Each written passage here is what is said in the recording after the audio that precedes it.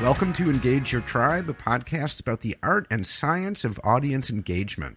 I'm Jeremy Shear, founder and CEO of Tribal Knowledge Podcasting, and my guest is Marissa Ferraraccio, VP of Marketing at Anne Arundel Dermatology. Marissa, it is great to have you on the show. Hi, Jeremy. Thanks for having me. So say a few words about where you work, about Anne Arundel Dermatology. Sure, I'd love to. So I work at Anne Arundel Dermatology. We are a large dermatology and cosmetic providing group. We're based in Anne Arundel County, Maryland, which is about 40 minutes south of Baltimore near the Eastern Shore. So if Maryland blue crabs, definitely come to Annapolis and Anne Arundel to check out the crabs. My job is to really focus on driving awareness around Anne Arundel Dermatology as a brand and generating new business, of course, for our dermatology providers and cosmetic providers. I joined the company in the beginning of the year, and this is my first really take at working full-time in the healthcare industry. I love it so far. The company is growing quite fast, and we're spending a lot of efforts and time acquiring new practices. And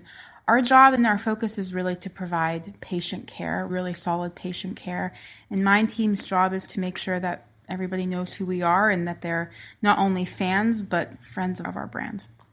Okay, great. So now, a main goal for anyone in marketing is to engage their ideal audience. And I'm putting scare quotes around the term engage because it's thrown around a lot and can mean a lot of different things. What does the term engagement mean to you as a marketer? You know, I've thought a lot about this, and over the course of my, career in marketing, engagement, the meaning of engagement has changed for me. While I have really spent most of my career focusing on the digital marketing world, I think engagement would mean numbers. How many likes on a post we're getting or website visits we're tracking. And that is relevant and very powerful. And I think you mentioned it at the beginning, the art and science of marketing. That is the science behind marketing, is what was our engagement rate? What was our open rate? What was our click-through rate? And that is data that is very important and very powerful for a marketer to make decisions. And how I've always run marketing is we make decisions based on what the data is telling us. So engagement from a scientific perspective, definitely how I would define engagement. But there's also a huge component around the human side to engagement and how I view another meaning or another facet on how marketers should look at engagement. And that's communicating with your audience and making sure that they are understanding what you're talking about or educating them on, for Anne Arundel, one of our new services or maybe a new skincare product that we're selling, things that will benefit them in their life. So for me, engagement is a two-way street, and it is something that involves communication. And if we're doing our jobs right, then they are clicking on an ad or they are opening an email. But I want to make sure that they're reading what they're clicking on and they're reading the email that they're opening. So to me, it's a mixture of the science and the communication piece. Being a communications major and having a communications background, I think that component is much more important to me than maybe the data. I would rather have you read a piece of work and understand who we are and really fall in love with our brand than just click on a link. Okay, excellent. That's really interesting. So, like you said, the human side of engagement. And so would it be fair to say then that involves not just having your audience read your email or watch your video, but that it touches them emotionally? Yes, 100%. You nailed it. I'm a believer that as a consumer, we all consume things in different ways and based on our own needs and wants. And I want to ensure that when you're reading something or you're engaging with a brand, you feel connected to them and it touches you in some capacity. So yeah, absolutely. And so a big part of that too, again, I'm assuming, is that the communication itself, it has to be a human type of communication, like a human to human sort of conversational type of outreach that touches people in a way that is emotional. Absolutely. And something that's going to benefit them. I think sometimes we mix up marketing and sales with how are we going to close that deal or how are we going to acquire a new patient before we think about how do we communicate with that consumer and help them understand how we can benefit them. And if you can figure out the WIFM, then your communication is going to touch them and also drive that engagement that you're looking for. Yeah, you need to offer and add value before trying to sell anything. Yes. So now you've worked in marketing in a bunch of different industries. What would you say are some of the biggest challenges you face as a VP of marketing in the dermatology business? It's a really great question and one that I'm still figuring out, being just about 13 weeks into this new career for myself. I've been in marketing since I was about 20 years old, over a decade. I'm giving away my age a little bit, but crazy to say that out loud. But I think one of the things that I have always faced, or any marketer will face, is removing the curtain from that ambiguity that often entails with marketers and people not really fully understanding the technicalities behind marketing. You often hear people say things, oh, marketing can make it pretty. Marketing can make it look good. And as a marketer, you cringe when you hear that because there is so much more methodology behind marketing deliverables, whether it's a digital strategy or even print. There is more to it than just making something look pretty. And I think the biggest challenge that I have faced throughout my career is educating our clients, educating the people whom we support, and helping them understand what the wizard behind the curtain is doing and letting them see a different perspective of marketing. I think about people who work in digital and they're living in the world of Google and social media, and they're running ads and they're focused on keywords and specific demographics. And when somebody sees an ad, unless you work in marketing and live in the ad world, you don't know what goes behind the scenes and you may make assumptions. And I think that is something that I have really prioritized over the past few years, is getting our clients, getting our executives to really start to understand what the wizard behind the curtain is doing, and that it's more than just making things pretty. Okay, so when you talk about clients and stakeholders, you're talking about departments within the company that you're working for, right? I think for the most part, yes. I'm also comparing it a little bit to my very limited agency experience, but I think interdepartmental often comes to marketing for a lot of requests, and they need to understand what their request entails, I think, to give them a good perspective. Why is that important that you pull back the curtain, as you're saying? By the way, it's interesting to me that that's a Wizard of Oz reference, obviously.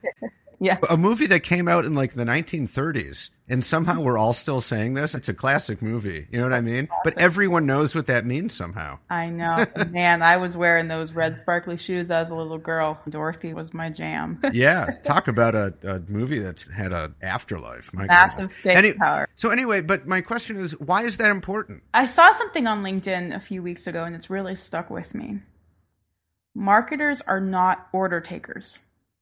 Marketers are strategic, and marketers are partners, and marketers are responsible for the revenue of the business. And I think that understanding is a little bit muddled. And I go back to the comment around the making things pretty. I think marketing 20, 30 years ago probably looks a lot different than marketing does today. And it's helping those individuals understand what we can do to help drive that bottom line and drive revenue. And to me, sometimes marketing is viewed as a catch-all, right? Hey, marketing, do this. Hey, marketing, do that. Hey, marketing, do this, versus, hey, marketing, what are you doing to help us drive revenue? What is your strategy for this quarter? Or what is your strategy for this initiative? And I think educating individuals to help them understand that if you don't have any goals and you're not being strategic, can often be an uphill battle to climb. But I think at the end of the day, it's what's going to help the business. Or I know it's what's going to help the business grow. Which is why I think there's such a strong argument to be made for working towards marketing and sales alignment, just to mention one example. 100%.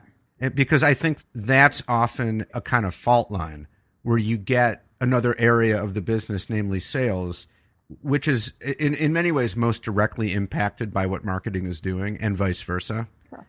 And when the communication isn't there, it can just lead to a lot of frustration and stress. Correct. I remember somebody said to me years ago, marketing lives on Venus and sales lives on Mars. I always laughed at that but it really resonated with me because we are an extension of sales, because our job is to bring the horses to water and their jobs are to make them drink, right? Yeah. We have to be connected. And that goes for both B2B and B2C. We have to ensure that we're working with the departments who are responsible for that bottom line. Absolutely. And a big part of that for marketing is crafting messaging and content that's going to really speak to the audience, right? That's going to speak to the prospects that sales are working with and trying to convert into customers. And in order to do that, you have to know who those people are. You have to know your audience and what they care about. So how do you do that specifically in dermatology? So we have been working closely with our cosmetics division to really grow and educate our customer base around cosmetics and what that means for you as an individual and as a consumer. Cosmetics often can have a preconceived notion as to what that means. And so we've been working through some rebrands and some ways to really stand out from the noise. And our biggest attempt to get to know our customers have been through surveys and asking them questions about their feelings, about their emotions, about what matters to them, kind of getting to know them a little bit as best as we can through these various surveys and identifying pain points, identifying trends, and identifying themes. Our job is to ensure that patients, when they come into our offices, are receiving the best care. Patient care, like I mentioned, is our number one priority. And we're only going to be able to do that if we understand what matters to our patients. And we have found some really interesting trends through those surveys, what people are looking for, how they want to feel when they leave one of our derm spas, what type of experience they want when they walk in the door. And it surprisingly was a little bit different than what we believe to be true. And it allows us to adapt not only that in-office experience, but also throughout our messaging. Oh, interesting. So what's an example of something that you learned that was surprising?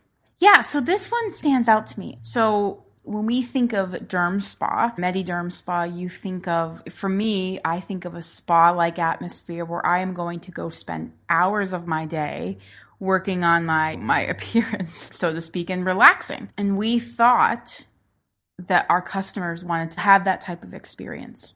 But an overwhelming percentage of our group, I believe it was probably close to 70%, they wanted a quick in and out experience. They wanted their lunchtime Botox. They wanted their mid-morning hydrofacial. They wanted things that they were going to be able to tackle throughout a lunch break or in between meetings. And what it made us realize was that our customers and our patient base, they're really looking for a great experience, but in bite-sized chunks. So it changes how we set up our storefronts. It changes how we market to them and ensuring that they understand that this can be a quick turnaround service. Okay, wow. That sounds pretty important. That's like a great testimony to the value of understanding what your customers and prospects actually want. 100%, because both my marketing team and our cosmetics team felt that they wanted a different type of experience. And when we saw those results, we were all shocked. Yeah. It makes sense. It's great to do the research. And I often recommend to anybody in marketing, it's best to do the research up front because you're going to have a more impactful campaign and a more impactful strategy. If you rush and just make assumptions, you're going to see less engagement. You're going to see less results because you're going to be making assumptions versus basing it off of data. It's easy to make assumptions. Absolutely. And it's easier to go with what you think might be true rather than taking the time to figure out what's actually true by doing some research. Correct. But there's a pretty good chance your assumptions are going to be wrong, or at least wrong enough And so it's just worth every time doing that research if you can. Absolutely. And it's good to really communicate that with the stakeholders up front and let them know, yeah, this may slow down the project another week or two, but in order to make this the most impactful, we believe by doing this research or sending this survey, we'll have the answers we need to be successful. And I think it's also a good way of proving the business value of marketing. Like you were saying before, you want a seat at the table. In a way, you have to make a case for why you should have a seat at the table. And if you can bring to the proverbial table research showing, here's what our customers are actually saying, that's really valuable. Absolutely agree. So what's a current marketing trend that you think is overrated? I think back to a few years ago when I was asked this question, and I remember it was during the meerkat phenomenon, and there was another one I can't remember, but I remember thinking, man, these fads, they're not going to last. And I was the social media manager at a startup, and everyone looked at me like I had the plague. They were like, what? You don't think this is going to last? And I was like, no, absolutely not. This has no staying power. So I'm going to say something very controversial, but I think Clubhouse is a fad. And I think we as marketers tend to jump on things quickly because we want to adapt and we want to adopt and we want to be the first to market with something. But I don't think jumping on these bandwagons as quickly as we sometimes do is always the best approach. And to me, having worked in the radio industry and having seen some of these tools and technologies and platforms to come and go, there's just something about it that makes me not sure that it's going to work, but it may also work for certain groups and certain individuals. So there's a little bit of hesitancy on my end with that. And I feel, based on what we know to be true with certain platforms, there's just something about Clubhouse that is rubbing me the wrong way, if I'm being honest. Interesting. I don't have an iPhone, so I haven't used Clubhouse yet. Yeah. I'm waiting for them to come out with an app for Android. So I can't speak to it with any knowledge. It sounds very interesting, but it's also like brand new. Mm-hmm. And probably there's almost certainly like no data to be able to support whether it's a valuable marketing tool or not. And like I mentioned, I tend to be more data driven. So I may be slow to adoption or slow to a new trend, but I want to see that it's going to be worth the effort and worth the time to invest in something new. So I may be a little bit late to the bandwagon, but maybe I'll jump on once I see some data around its impactfulness. Or you could be a prophet. You could be totally right. And it'll just fade out and totally fail, at least as a marketing tool.